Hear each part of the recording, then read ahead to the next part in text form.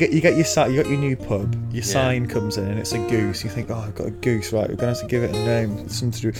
What should we do for goose? Well, the noble goose, the two-headed goose, the golden goose, the great goose, the stinking goose. They'll be flocking to that then together. Branding for the win. Was I the only one to giggle childishly at the idea of a soiled knight? Apparently Nimble Dick knows where Sansa is. He says she's at the Whispers, this sort of old rundown castle a few miles out of Maidenpool. Sounds likely. Hello and welcome to episode 3 of Shark-Live Royal's read-through of A Feast for Crows by George R.R. Martin. It's book 4 of the A Song of Ice and Fire series. And we're going to be reading from a chapter about Sansa, which begins once, when she was just a little girl, as far as a chapter about Jaime, which begins Lord Tywin Lannister had entered the city. I'm Matt. How does it start, Matt? How did that go? I nearly said Lloyd Tywin. Lloyd Tywin. Later become Prime Minister of a reformed Westerosi Parliament. Yeah, David Lloyd Tywin. David Lloyd Tywin. Shit, sorry. I'm Dave, by the way. Hello. Yes, hello, Dave. Okay, so if you're coming across this for the first time, what we do is it's a podcast about Game of Thrones, but it's about the books primarily. We do talk a bit about the series as well. But if you have read the books or you've watched the series and you'd like to know more about the books, then this is the podcast for you. We set a certain amount of the book to read every week, and then we go through that part. We tend to divide each one up into 10 parts. So this week, part 3, starting with Sansa, once when she was just a little girl.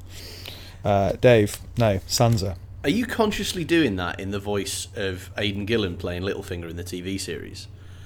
Oh no! Because it has that like creepy edge on it. Like as a beginning to a chapter, I read this and I was like, "There's something a little bit Littlefinger about this," and you've gone straight to the Aidan Gillen indeterminate Celtic accent impression, which I think was very impressive.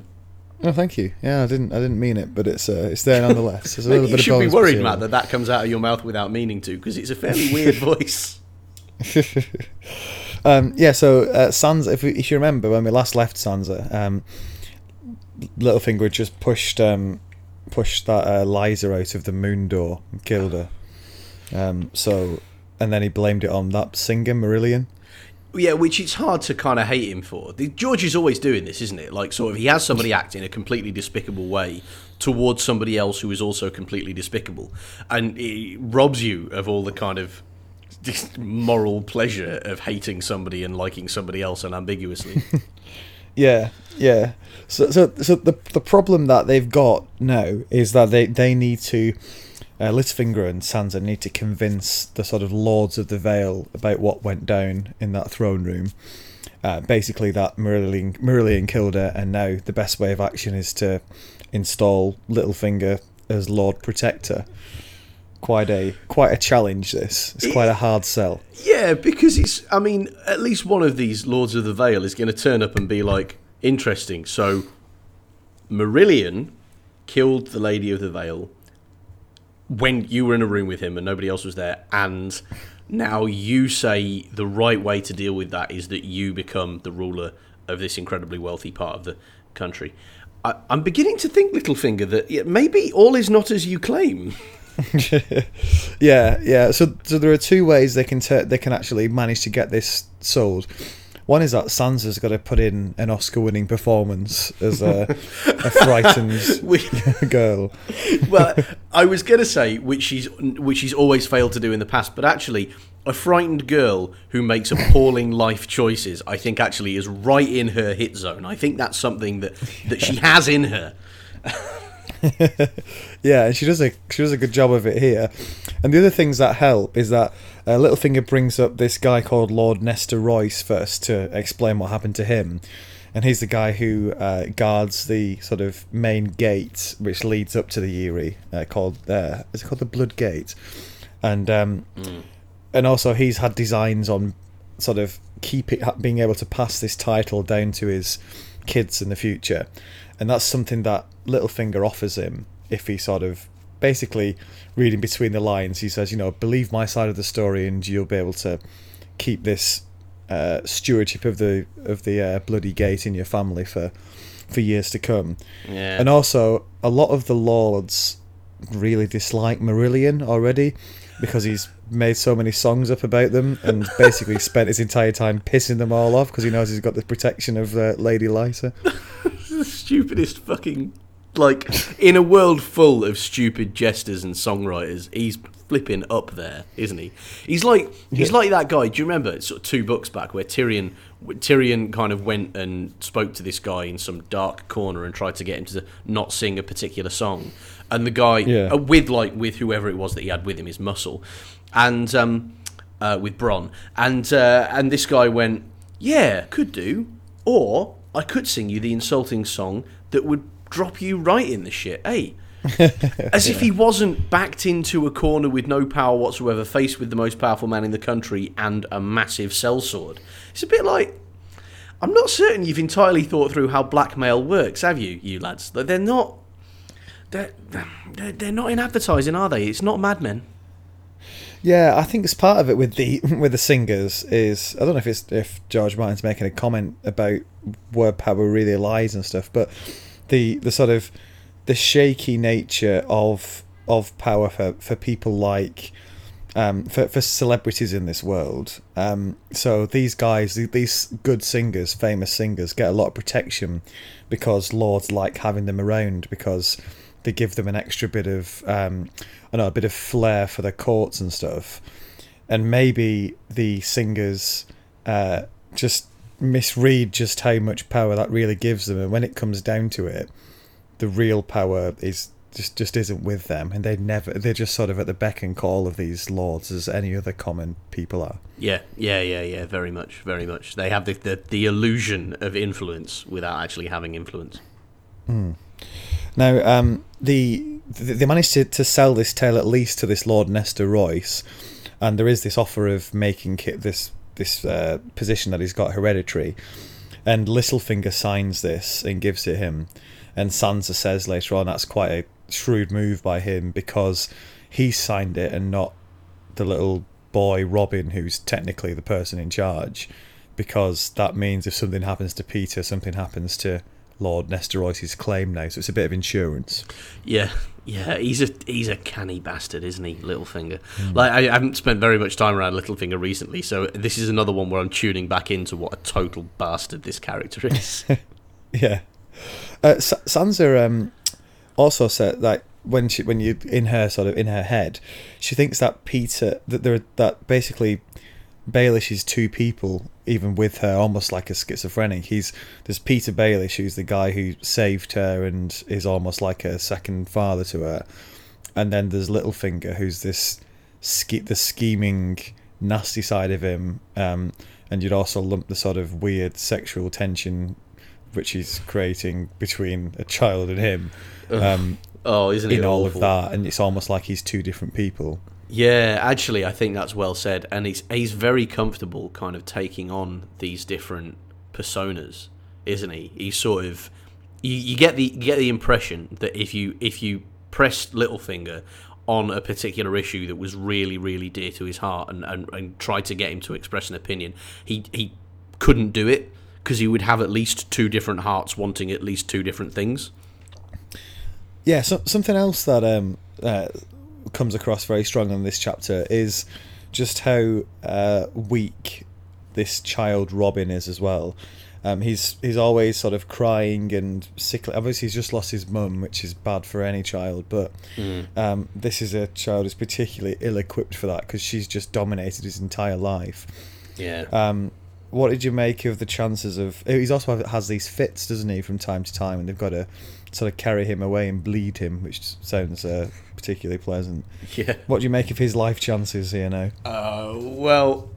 Given that he is a human being in Westeros with a certain amount of power who is not in the slightest bit able to exercise that power, I would say that he's up shit creek, really.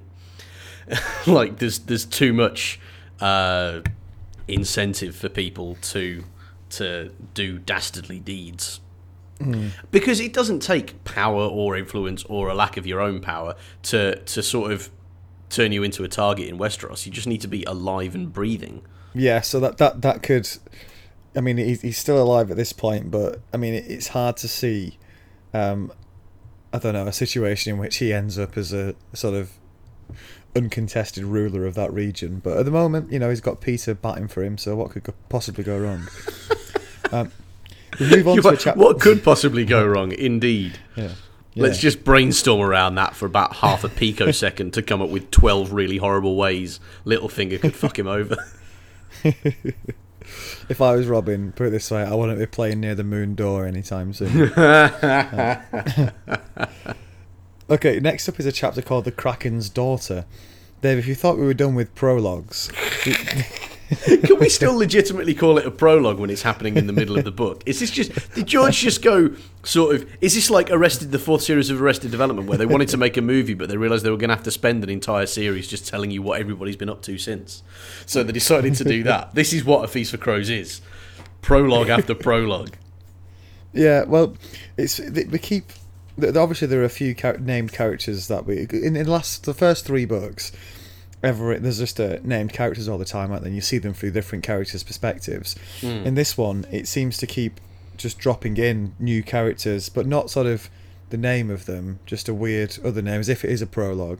Yeah, we'll see them reappear throughout. But this is the next one. It's the Kraken's Daughter. Will we see them appear throughout? Because I mean, what I think when I see a title rather than a name is that it's just sort of, oh shit, now I've got to talk about this.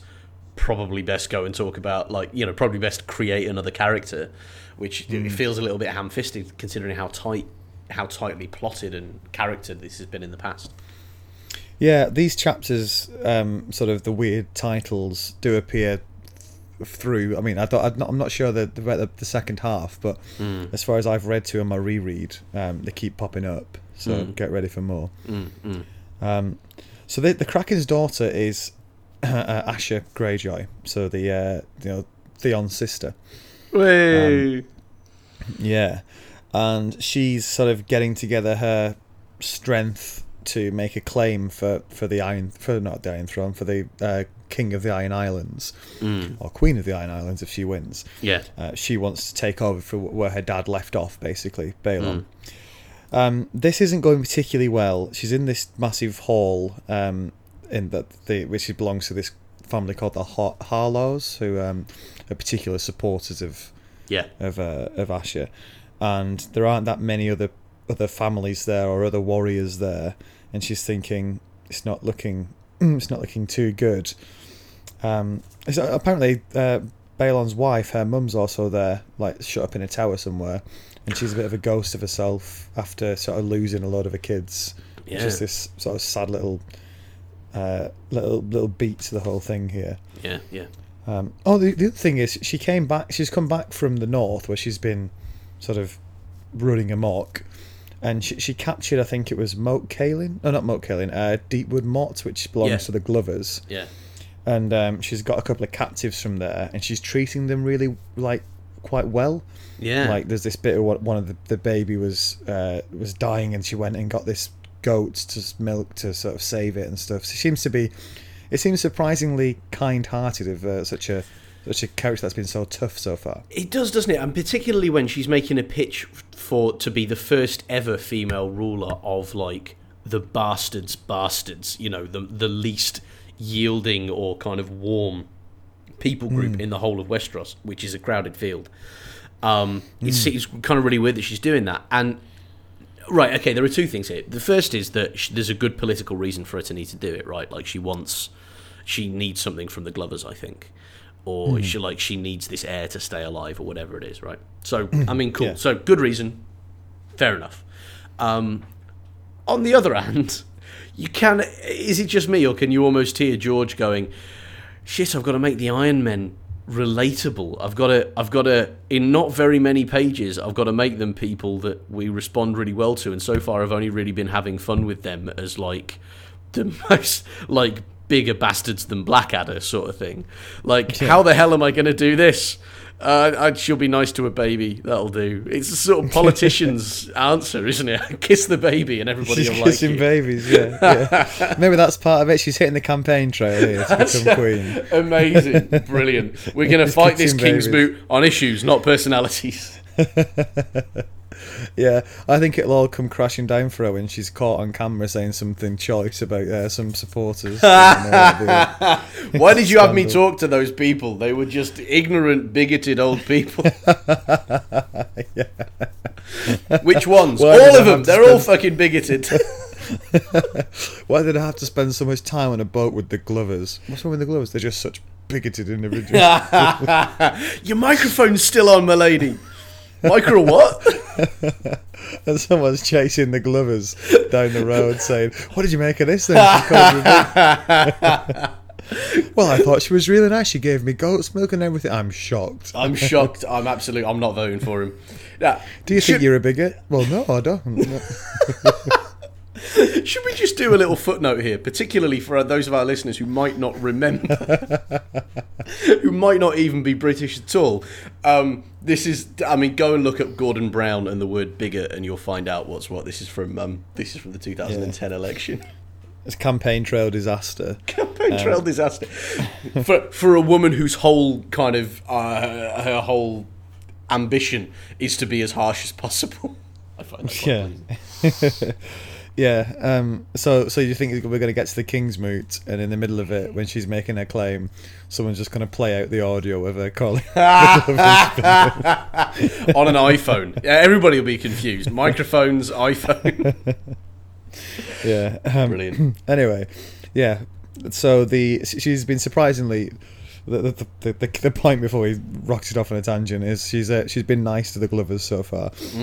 You're right about this issue with her being a woman, though, and being perceived as weak, because her uncle says he advises her not to go to Old Wick where they're holding this King's moot, because he thinks she just can't win, and a lot of it is because she's a woman. Yeah. And she thinks this is rubbish and says so. He offers her a castle and says, just settle for that and stay here, and she's like, no, I'm going to Old Wick.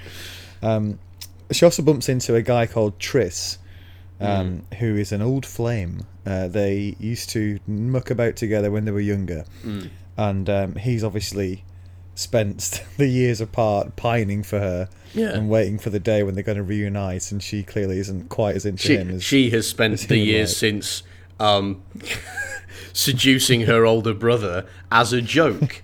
So divergent paths is what we're saying. Yeah. She doesn't bring that up here, surprisingly. I was going to say that, because George is desperate to make you empathise with her, and there's not very many good ways of doing that. Yeah, but the only real things to come out of this are, this guy seems sort of completely loyal in a sort of love-struck way. So she's got an ally flip, there. Though. Could be a case of the Lady Liza Aarons could go quite wrong. Could be. And also, he says that the news from around the Iron Islands is that Euron is doing quite well, who's the eldest of Balon's brothers, so sort of her uncle. And that looks like the power's swinging that way, so we shall see. Yeah. But it's just the continuing move towards this massive confrontation, this political moment where they choose their own king, which should be quite interesting. Yeah, it should be. And I think, like, for all that I'm ripping on this, I think it's quite well written that it makes me care about these islands whose previously their role in the plot has been to be, totally unyielding, almost kind of uninterestingly violent and nasty. So yeah, it is well written. Like, I find it quite interesting. Yeah, it's interesting to see a part of Westeros, or a part of any of George Martin's world, that's actually making at least some stab towards doing some form of democracy, or sort of chosen by the people. Yeah, government. But maybe that's the kind of democracy that comes forth from having such a group of ruthless bastards as your electorate, in that you really can't get away with being like, well, I have the towers and the horses and the swords and the money, so you all can fuck off. Because, they seem to have very deeply in their identity the idea that they can kill anybody they like. and that strength is everything. And so it's really weird that they get to democracy through this incredibly fascist like idea of like the strongest must win, and part of the strength you have to display is being able to sway a king's mood. Yeah. Yeah, because the rules aren't quite strong enough to support someone. For example, were Tommen to be in this system, he wouldn't stand a chance of being king. Be eaten alive on toast, wouldn't he? Yeah, so it does a good job of keeping weak kings away, doesn't it? I suppose. Yeah. For all its other issues, right. Which we won't list. Casual bloody murder. Yeah. We move. Speaking of King's Landing and Tommen, we move on to Cersei, back in the old KL. And KL. Lovely place to go for a holiday, I've heard. Yeah. It's Tommen and Marjorie's wedding day. It's wedding day number 3 for Marjorie Tyrell.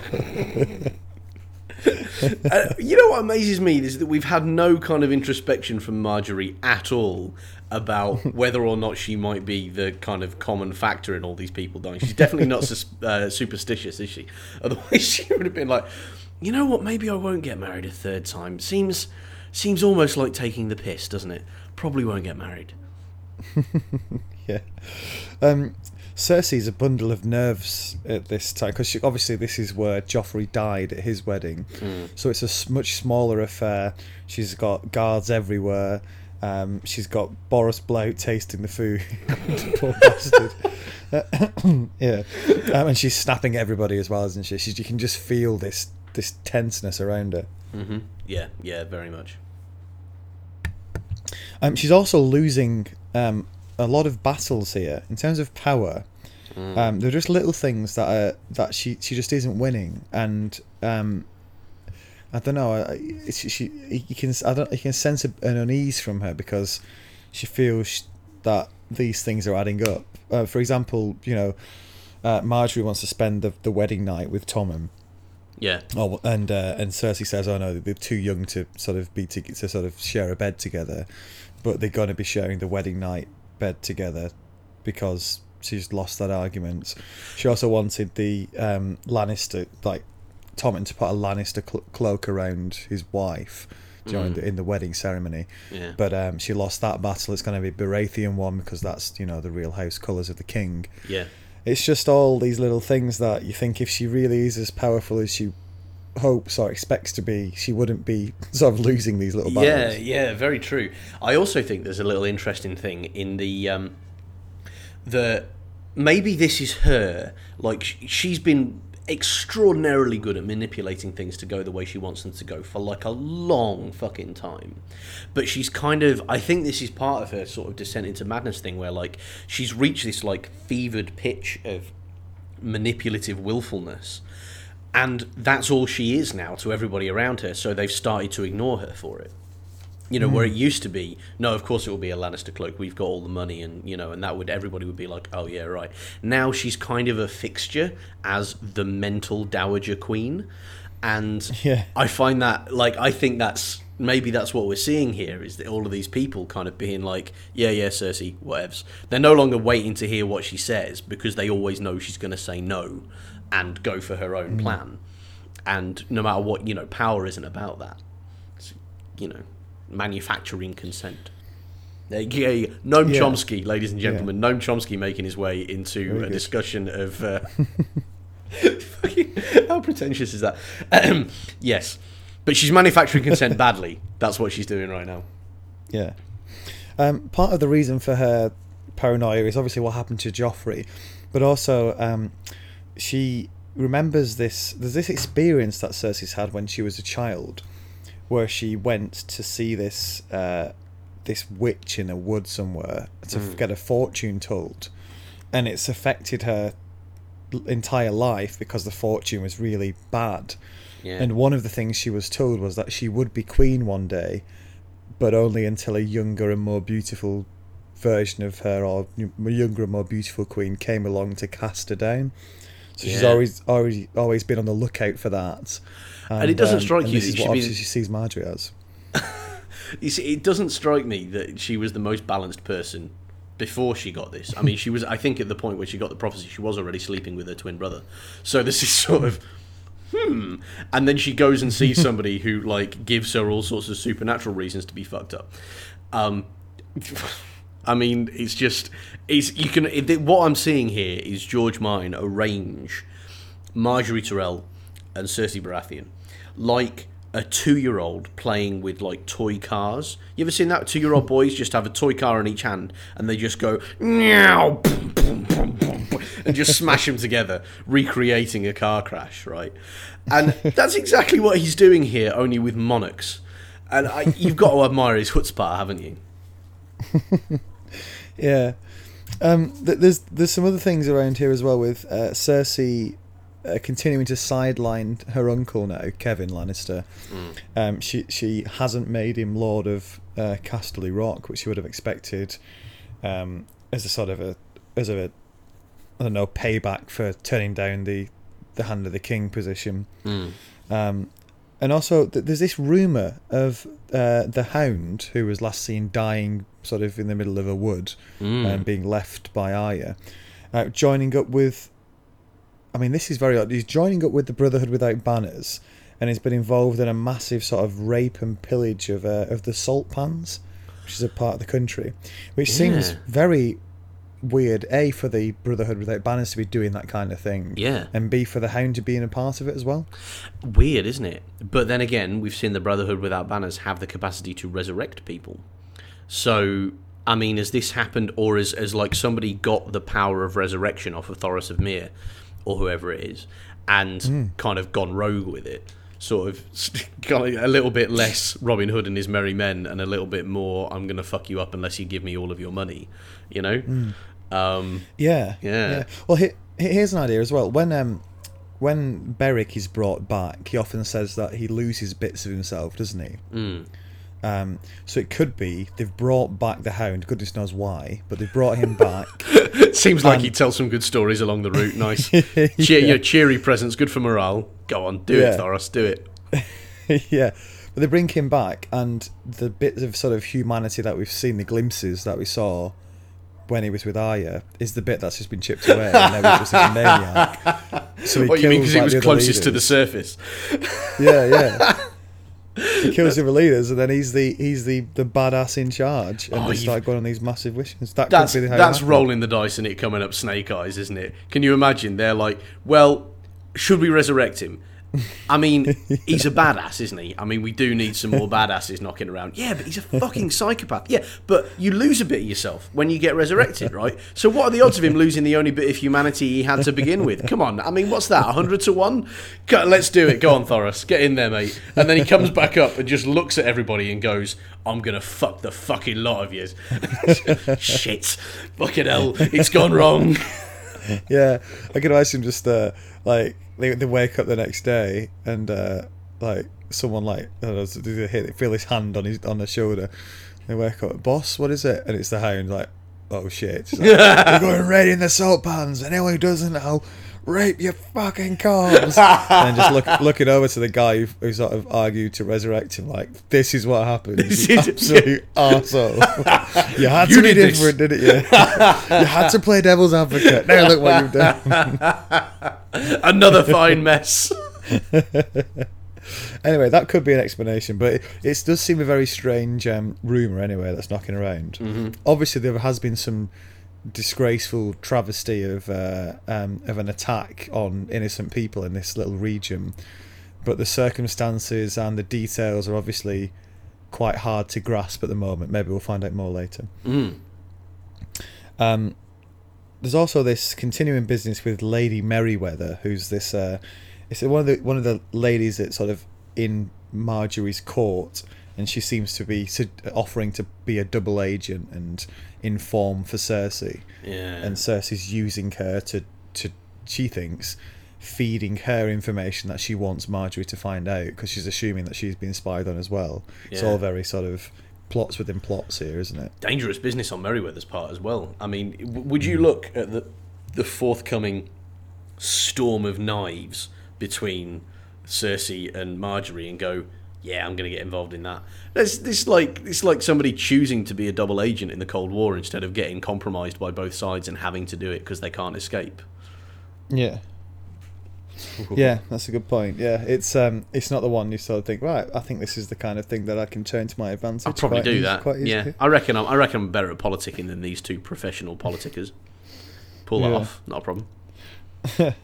Cersei draws a parallel between herself and Jaime, and Marjorie and Sir Loras in how similar they are. Oh, that's What did you make of that? interesting. Yeah, I mean, I can see, I can see that. Although, obviously, I hope that the parallels don't run too far. But yeah, I can see that. I haven't seen enough of the interaction of Marjorie and Loras. Actually, I was thinking this when I saw, was it episode 1, I think, or episode 2 of series 5, where there's actually a conversation that takes place between the two of them about who they're going to marry and like all the political realities of that, and they're both, as kind of cynical and dismissive as you would expect of the whole idea. Yeah. But it was a conversation which I don't think I've ever seen very much of in the in the books. And I feel like that could be quite an interesting little interaction, but who knows when we're going to get that, right? Yeah, it's hard not to let Marjorie's character in the series inform your thoughts on her in the book, because there's so little of her in the book. She's just this sort of name that's knocking around, really. She very rarely even appears.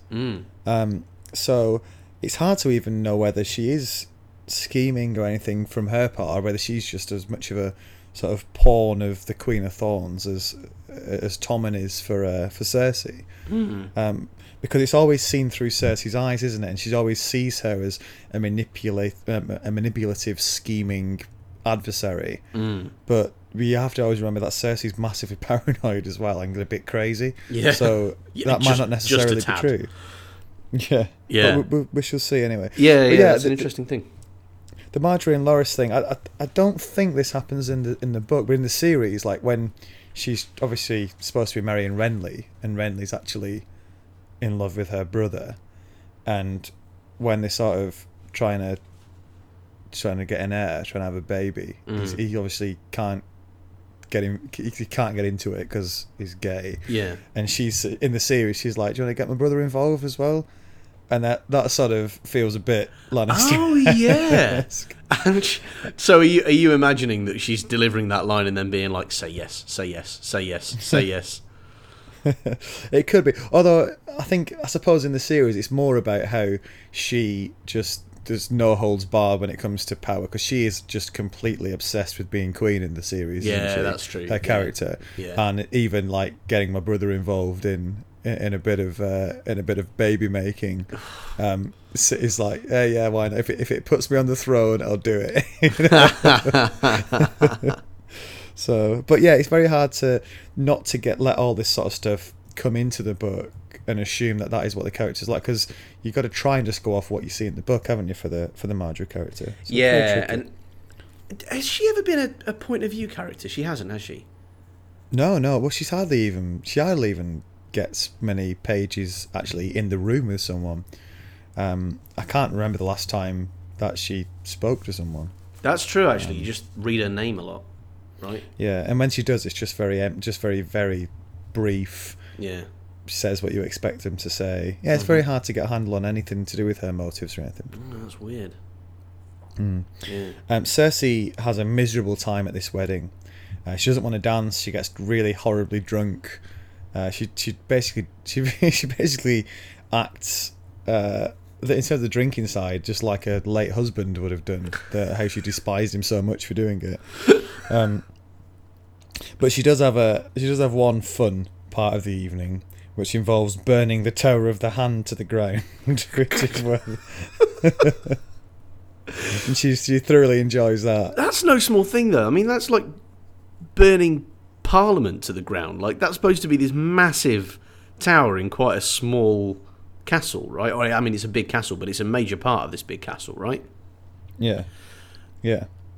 And but she's like, nah, fuck it, burn it to the ground. Burn it. Let it burn. So that's what she. And then it's continuing her sort of destruction of her relationship with Jaime. he comes over to say, "Oh, shall I walk you back to your room?" And she's like, "No, I'll have Sir Osmond Kettleblack walk me back to my room, please." And she openly sort of flirts with him and sends Jamie on his way. Which, for seeing as Jamie's, as we've seen, he's got this sort of these thoughts going around about Cersei's been sleeping around. This is fuel to the fire for him. Yeah. Yeah. Very worrying. Yeah, it's all a bit. You can hear the ominous strings start to rise in the background just a little bit more at this point, can't you? Yeah, yeah. We move on to a chapter called "The Soiled Knight." It's another. Should we call these like new characters? Logs. Mid book prologues. Midlogs. Midlogs, yeah. Midlogs. Another midlog. Speaking of which, was I the only one to giggle childishly at the idea of a soiled knight? I just had this idea of a knight who got caught short in full armour and just didn't have a chance to get anywhere. Didn't have time to find a bush or anything. Oh, I've soiled my jerkin. Yeah. Oh shit! Everybody heard me say that. Oh, well, I suppose the question of what my nickname's going to be has been answered. Yeah. Well, said knight is Sir Aerys Oakheart, who is he's one of the Kingsguard. He's originally from the Reach, so he's a Tyrell Tyrell man, if you like, before he became a Kingsguard. Which is, the Tyrells particularly hate the Dornish people normally, because they share a border and they're always scrapping, so yeah. Unsurprisingly, they don't get on particularly well. So he isn't a great guy to have in Dorne, but he seems fairly relaxed about Dornish relations, as we will see a bit more of in a second. Yeah. So he's there basically to guard Myrcella, who is Cersei's daughter and the princess, and she is currently playing, I think it's Sivas, which is a form of, seems like a Westeros form of chess, with Prince Tristan, who's the Dornish guy. So it's these two. It's sort of building a few bridges, isn't it? But at the moment, she's almost as much as a hostage as anything else because of what's been going on in King's Landing. Yeah. Prince Doran says, as much as admitted to Aerys Oakheart, or admitted in his presence, that he wants to get Myrcella away from the capital, Sunspear, because he thinks that people are so pissed off at the moment after what's happened to the Red Viper, that she might die, she might get killed by an assassin. So the plan is to move her out to the Water Gardens as soon as possible. What do you make of Dawn so far? Because they kind of like parachuted into the middle of this war in the middle of the last book in a sort of like, yo, we're Dawn, motherfuckers. Everybody else is less cool than us. But like, we haven't spent very much time with it yet. Like, is it grabbing you, or is it? Because to me, there's a little bit of me where I'm like, kind of, aha, the insanely overpassionate, unable to manage themselves Southerners, right? You know, like, it seems a bit one note at this point. What do you think? Yeah, we're still really being introduced to Dawn, aren't we? So we're just getting a grasp of it. I think the character of Prince Doran and how more reserved and thoughtful he is gives a bit more depth to Dawn. So it's not just a lot of crazy people who are just ready to have a fight at the first notice. Yeah. Because it's funny, there is that sort of passion and anger and the Sand Snake side of things, but it's also married to this idea of them being more civilized and treating, for example, not murdering children.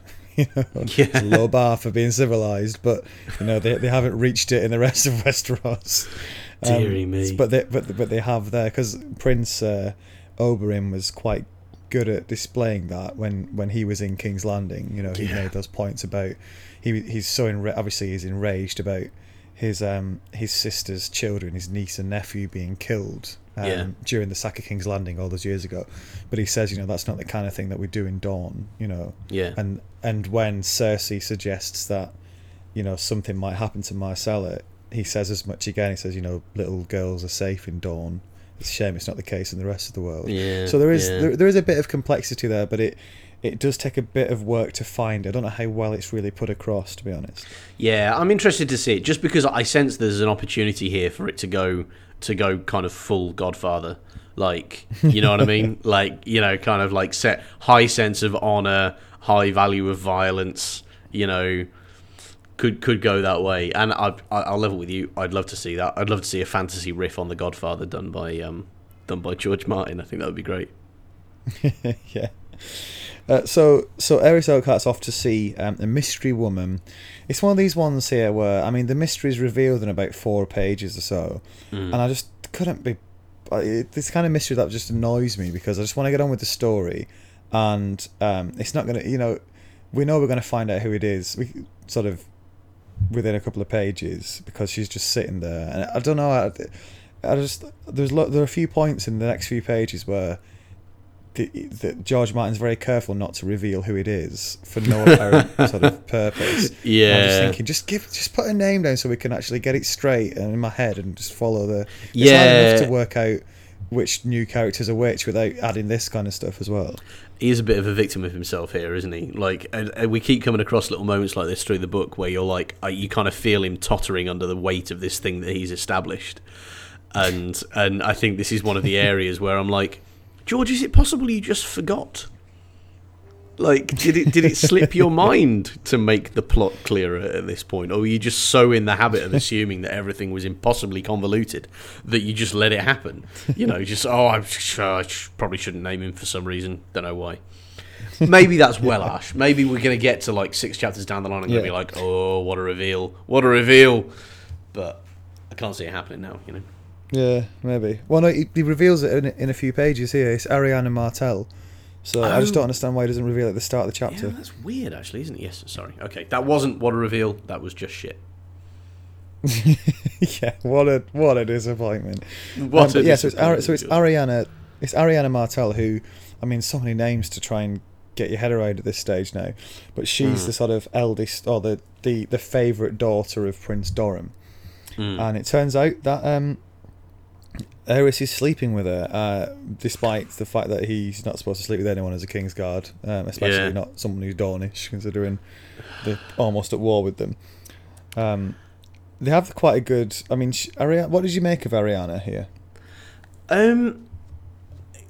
Weird, like consistent with her character, like, and walking quite a fine line between this idea of like dangerously passionate and also politically calculating, but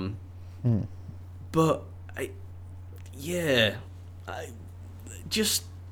don't really have a handle on her character. So this is in a way, this is one of the first ways I'm kind of getting to know her, and it's in the context of this nothing means anything, let's shag, you know, like kind of.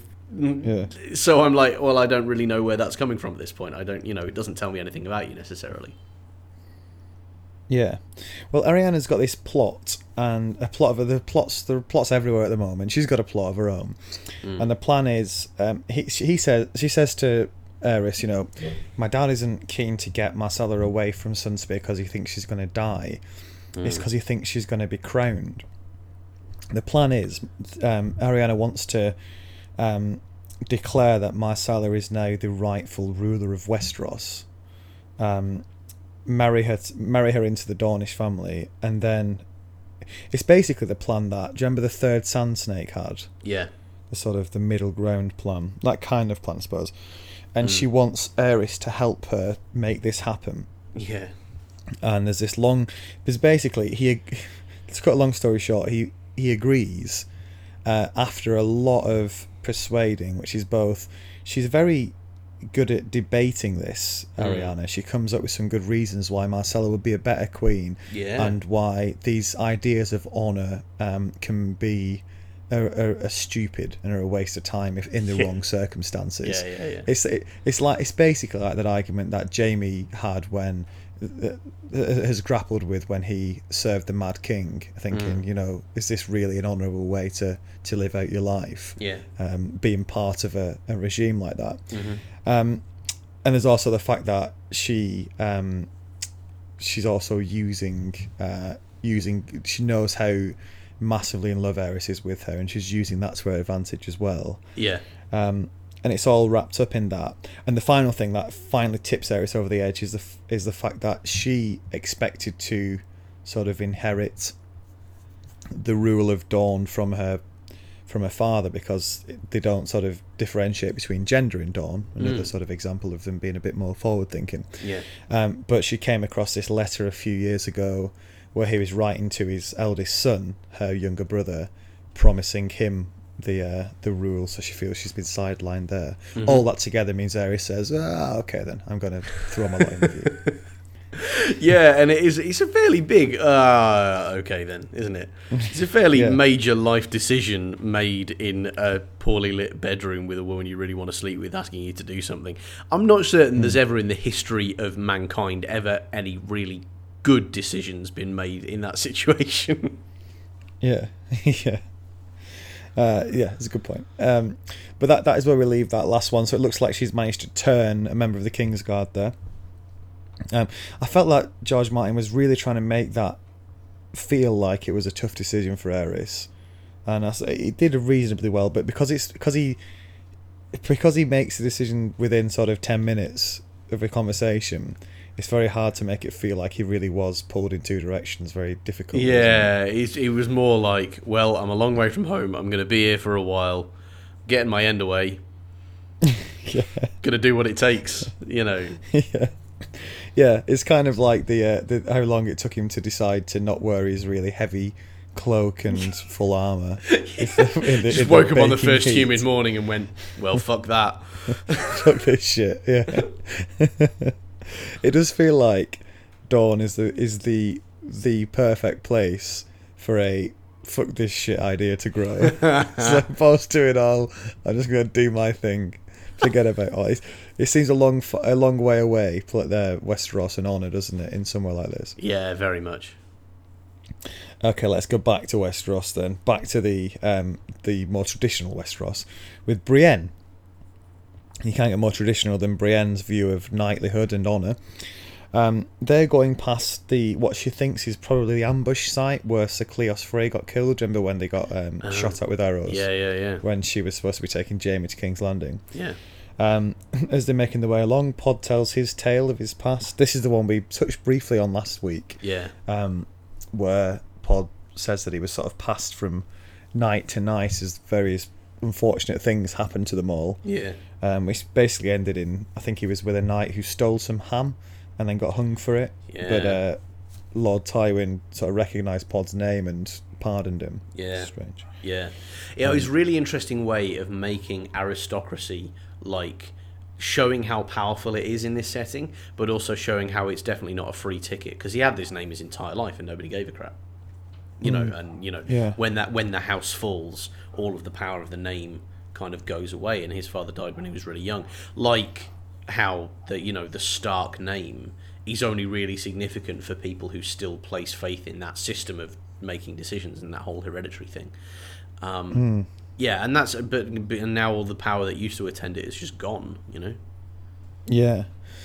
It's also Brienne also realises just how bad Pod is at fighting, and she's amazed that he survived the Battle of the Blackwater, and she realises that it's probably because no one thought him worth killing, and that sounds. I just find that an amazing concept in the middle of a massive battle, where sort of people are just too busy killing everybody else that people just forget about him, even in a battle. Yeah, very much. Like, and I there's a bit of me that I really like Pod for that reason. You know what I mean? He's like, he is the butt of all the jokes. He is the least impressive man in Westeros, and he's still alive.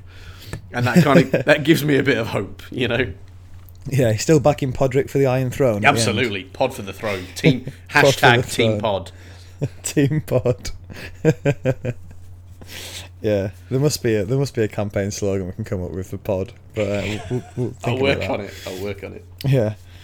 So we reached Maidenpool, and Randall Tarley, Sam's dad, the guy who Sam remembers being very horrible to him and treating him like shit and saying you've either got to the wall or I'm going to kill you, basically. He is the boss around here at the moment. Bodes well. Yeah. And Brienne nearly gets involved in a fight to the death at the gate, basically over some sort of injustice which is being delivered to some poor farmers over some eggs. I think it's a strange way to die. It's a strange cause to die for. I think you wouldn't put it past George, though, would you? Just to have you walk with this woman around Westeros to no discernible purpose, and then she gets killed. Just be like, well, the interesting thing is, I wouldn't put it past Brienne. I honestly think that is it does suit her character. She would fight and die for something as stupid as that if she felt it was the right thing to do. Yeah, she's that kind of character. Yeah, she is that kind of character. And so I was reading this a little bit through kind of webbed fingers over my eyes, like, don't do that, don't do that, don't do, Brienne, don't do. I've read so much of your crap, Brienne. Don't die by the side of the road. Be interesting, would you please?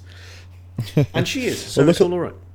Yeah, luckily for her, a guy called Sahil Hunt, who she has some kind of past with, we find out more later, intervenes and takes her to Randall Tarly. Tarly's delivering justice down by the docks, kicking ass and taking names. He's like some kind of he's like some kind of Dark Solomon. They're the sort of these people keep coming to him with problems. Yeah, and it's not like, pulls it out. Solomon in the story, threatens to cut the baby in half in order to get one of the women to prove that she's actually the mother, and kind of is an interesting exercise in kind of wisdom and shrewdness and knowing human nature, not in order to cut a baby in half. But you get the impression that Randall Tarly is the sort of bloke who might have read that story and then been like, oh, so the answer is to go instantly to the most brutal thing imaginable and do it. Yeah. Sounds about right. Let's do that. That's a justice system right there. Yeah.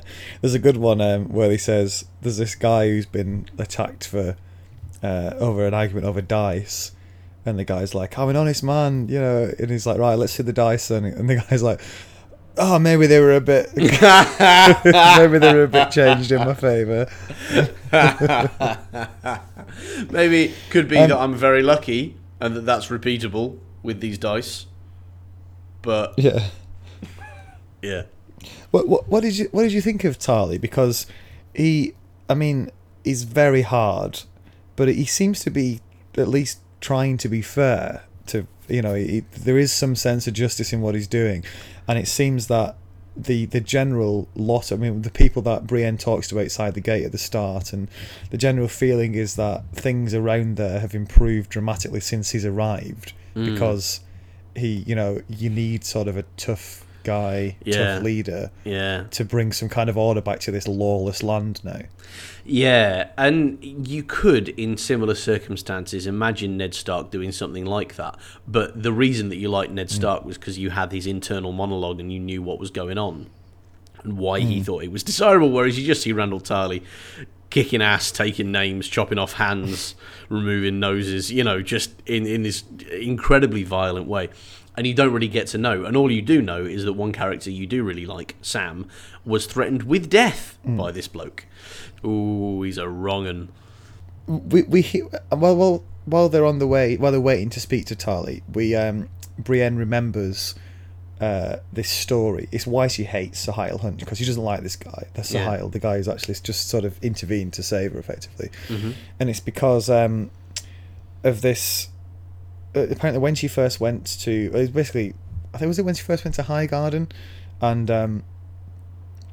and all these various knights started hitting on her, and she was quite surprised because that's never happened to her before, because she's so large and ungainly, and she'd never drawn much attention from men before. And eventually it turned out that it was all the bets that had been put on, and you had like a gold coin buy-in, and the winner, who basically slept with Brienne, would win all the money. And it was started by this guy Sahil Hunt, so that's why she hates his guts. It turns out when that happened, it was Tarly who found out, and he didn't exactly let her down lightly. He got her into his room and said, look, this has been happening. All the men have been placing bets on you. It's only a matter of time before one of them rapes you, so go home. And he says it about as sort of carefully as that. It just he doesn't really give a toss about her feelings or anything. Yeah. And he actually says he's obviously very, Charlie strikes me as the sort of, especially considering, put in the context of how he treated Sam as well. He's got a very rigid view of the world, and things that don't conform to it, he's just got absolutely no time for. Yeah. So he can't deal with his sensitive and intelligent son. He sends him off to the wall. He can't deal with this woman here who seems to think she's a man. He says a woman's war is in the birthing bed and sends her on her way. Yeah. He's just the sort of archetypal, this is the way the world should be, and anything that isn't the same as that, I've just got no time for it all. Yeah, absolutely. Yeah, and that's why he comes off being a bastard, doesn't he? Because, you're with Brienne, and then he's kind of like... Doesn't he say at one point, like, they would have had the right of it if they'd have raped and killed you? And, like, the idea of any moral worldview that makes that sentence pronounceable, you're just instinctively repulsed by it, right? Yeah. Yeah, he's... he doesn't...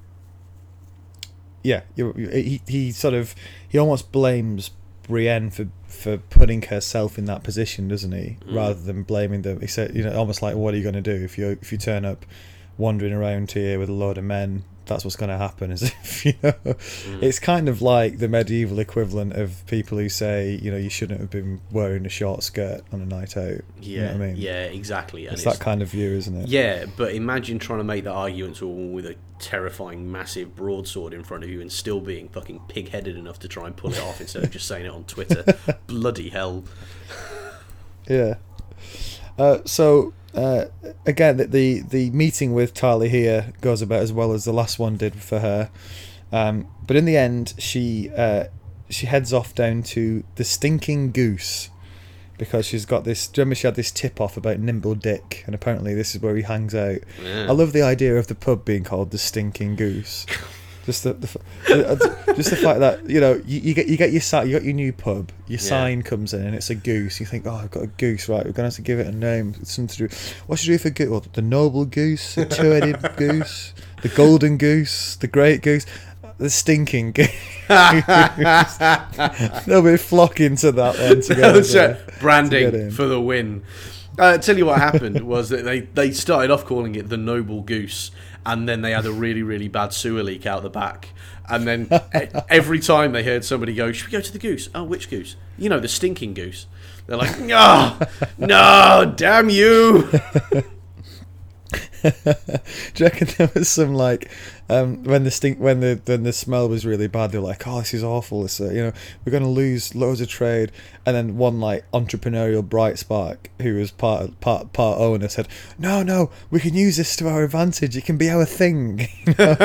Some pubs have table hockey or a dartboard. Ours is the smell. And what we'll do is we'll go for a crowd that don't mind bad smells. Hey, we'll go for people without noses. Tyrion's on his way there now. Yeah. So eventually, Brienne does meet this guy called Nimble Dick. Nimble Dick is an expert in drawing out a tale and getting money for it, isn't he? He just gives her a little bit of info, gets some money, gives her a little bit more, gets some more money. He's just that kind of con man, isn't he? Mm-hmm. Yeah. And I can't take anybody seriously if they're called Nimble Dick. Do you know what I mean? Like pliable bollocks. Yeah. No, I'm sorry, it's not going to work, is it? Yeah. Apparently Nimble Dick knows where Sansa is. He says she's at the Whispers, this sort of old rundown castle. A few miles out of Maidenpool. Sounds likely. And right. Sounds legit, isn't it? Yeah, seems legit. And that's the thing about this is that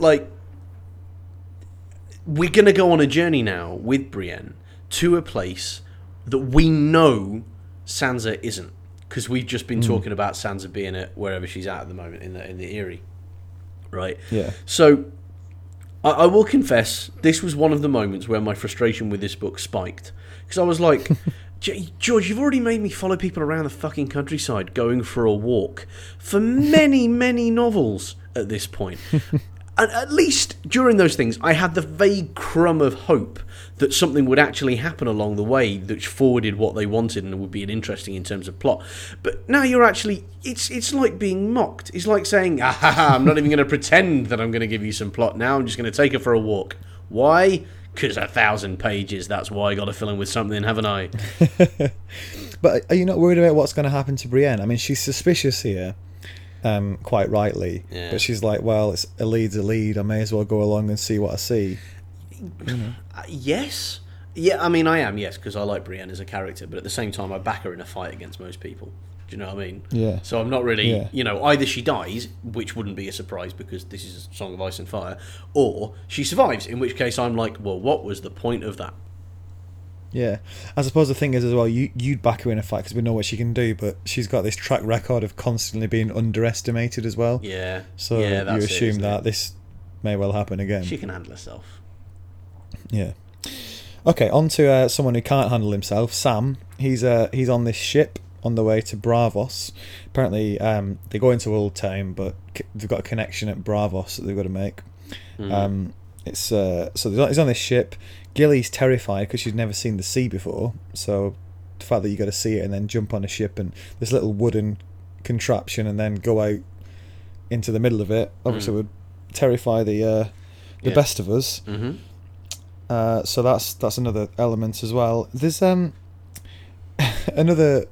sort of another entry for Randall Tarley, Dad of the Year. Apparently, when Sam was 5, he thought it's about time he learned to swim, so he threw him into a lake. And Sam sort of just about survived, but has been terrified of water ever since. Do you think there's a part of Randall Tarley's head where he genuinely thinks he's doing like he can't imagine that anybody would find this behaviour shockingly kind of inappropriately aggressive and unyielding? Do you reckon he's just like, no, that's what you do, isn't it? Like, you know, you just throw the baby in the water to make him swim. Yeah, I've no doubt that when Randall Tarley was 5, he was thrown in a lake and he did just fine. Yeah, so he assumes yeah. everyone would be like that. Yeah, that's it, isn't it? Like, he's this total genetic freak that actually managed to meet every single physical challenge he ever experienced and survive. And now he's like, anybody doing less than that is somehow weak. Yeah, yeah. Like the people born rich who can't understand why poor people want more money. But it's fine, isn't it? You just go and ask your parents. You know. Yeah, Sam's really worried about his future. He's not looking forward to Old Town at all. It's still not really clear why. He's very sort of pessimistic about his chances there. Yeah. But he does think that Master Raymond's going to enjoy it in Old Town. He thinks that Gilly will be safe because she'll be serving as a sort of waiting woman at Horn Hill, which is Tarley's home. Yeah. And he thinks Darren, who's this singer, will be happy sort of wandering because apparently he's been told John's made Darren the replacement for Yoren, the guy who used to go collecting people to bring up to the wall. Yeah, yeah. So the idea is Darren sings a few songs of daring, gets a few recruits and brings them up to the wall. Oh, PR. So, PR. How yeah. As if people will be like, well, the song was pretty good, so I reckon I'll go. Never mind the fact that I'm pledging my life away to freeze my ass off fighting unknown forces from the beyond. Fuck it. The song was brilliant. Yeah. It was that like guitar lick was unbelievable. the bridge. Honestly, I could have wept. It's like the fact that the US Army does quite a lot of recruiting through video games. They actually made, the first video game they made was like 10, 12 years ago now. It was called America's Army. And it was literally, it was a recruitment tool. It was like, enjoy this, click here to recruit. Merciful God. Yeah. Yeah. If you enjoy killing the pixelated man. Yeah. Imagine what it will be like in full-on 4X 3D. Oh dear. I know. Yeah. So we get quite a lot. I mean, that's the whole reason Sam isn't as excited about this trip as everybody assumes he would have been. Is just the prime thing is the relationship with his dad, isn't it? Yeah. Yeah. He's just such a looming horrific presence in Sam's life that any thought of going back there is terrifying, especially going back there to tell his dad that he's going to become a maester, which would be another dreadful fate for another sort of no son of mine kind of fate. Yeah, very much. Yeah, and you can just imagine that, can't you? And if he knows that that's what his dad thinks, you know there's absolutely no chance of negotiation on where the line is for that. Yeah. You know? Yeah. Like Dad, I know you're a bit set in your opinions, but I've been thinking about becoming a maester. You just know you're not going to get him going, do you know what, son? I back you.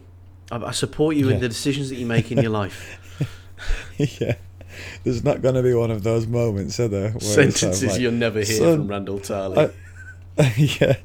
I just wanted you to be happy, son. I'm sorry. That's all I wanted. All I've ever wanted was for you to come home at the end of the day. Strings come in. Rondell Tarley, modern father.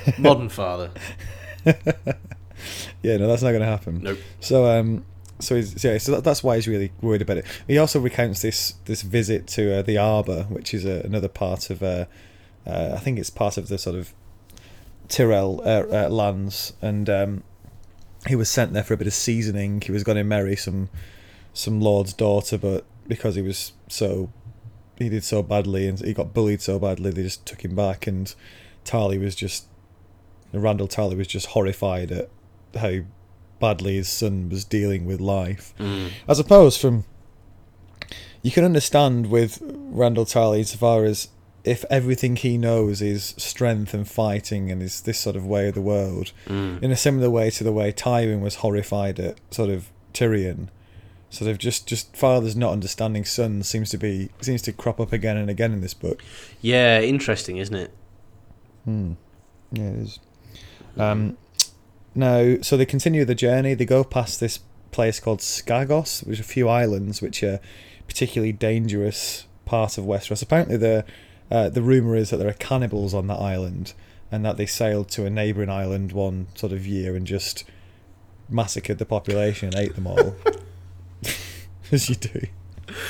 Yeah, and at that point you're like, oh, I think I've heard of these people before, haven't I? No, weren't they the people who came from... Oh, they're different than those people. Oh, and the other people who did the horrific thing with the axes and the... No, oh, okay, right. And the people with the babies on the spikes, that was different as well. Right, okay, wonderful, great, okay. Another group of horrendous wankers. I'll fit them in somewhere in my understanding of the world. Yeah.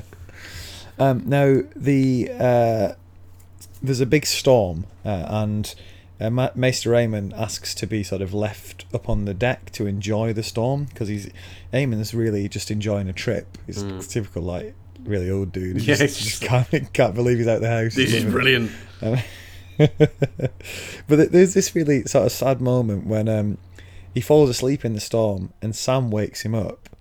And Aemon sort of refers to him as Egg, who is someone he used to know. It's actually a whole sort of prequel book that you can read on this character. Yeah. But refers to Sam as Egg, and he says, I had a dream I was old, and then sort of like falls back to sleep again. And I thought that was really sad, actually. Yeah. It was really, really nice beat. Yeah, it is incredibly sad, and it's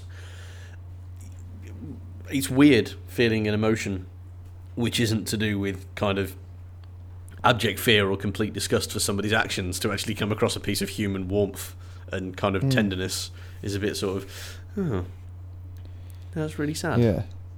Oh. Yeah. You know. There's also a couple of other things to say about the end of this chapter. There is the truth about why Gilly is so down comes out. Maester Aemon sort of spots it. It's basically...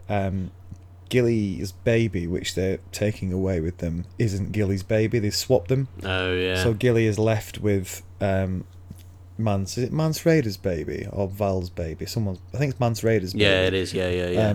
Because of that royal blood thing that Melisandre's mental for. Exactly, yeah. So Jon sort of spirited them away with that, but that means, there's every chance that Gilly's baby is going to get killed by mistake now. Jon's sort of gambling that when everybody finds out that it's not the real baby, they're not the right baby, they'll just sort of chill out and let it live. But it's quite a gamble to take, and obviously Gilly's distraught about it. Yeah. Very, very sad, also, isn't it? And I tell you, I sort of liked the fact that it was the maester, this old blind fella, who noticed this. Doesn't really bode well for Sam as a political animal in the future, does it? Like, he's gone from like masterminding the election of Jon Snow back to literally being less insightful than a man who can't see and who is convinced that it's 80 years ago. Yeah, good point. There's also these sailors talking about how Gilly's bad luck, a wildling on board, and that's they're worried about making it. There's even a bit of dark talk about throwing her overboard. So Sam can't wait to actually hit land now. No kidding, eh? Then the other thing Sam sort of almost ends the chapter thinking this is he says that I think he says it to Darren that there are no happy endings, and I just wonder, considering Sam is, for all his inability to see what's going on with Gilly, probably one of the most intelligent characters in the book. For that kind of character to say that kind of thing, I don't know. I just wondered. It felt a bit like a warning from George. Like, do you know what I mean? Yeah, it's a little bit meta, isn't it? A little bit sort of, I'm gonna let you know that it's all gonna go to shit, but stick around for the next 3 volumes of the book. Yeah. Well, that's where we round off for today. The next part, which we'll be doing for next week, is if you read from the next chapter, which is Jamie talking about Lord Tywin entered the city. Read as far as a chapter called The Queenmaker. It's another what did we call them? Midlogs. another one from a character we don't know yet. Yeah, I assume so. So that's what we're reading for next week. Dave, have you enjoyed this stretch? I have, yes. I mean, it's fairly solid sort of middle of the book stuff, isn't it? There's been nothing really kind of blow you away stunning. But I'm a bit of a geek for the sort of internal politics of King's Landing and getting to meet Randall Tarley. I feel like he's going to be an important character. Everybody kind of talks about him as something of a force, So interesting enough, and a little bit more about Pod and a little bit more about Brienne. Just all kind of like pretty solid stuff. I haven't been blown away by any of it. But I mean, again, given the reputation this book has, I'm pleasantly surprised. Well, we shall see if it catches fire in the next part. Yeah. But until then, enjoy. All right. And we'll speak next time. Will do. Laters.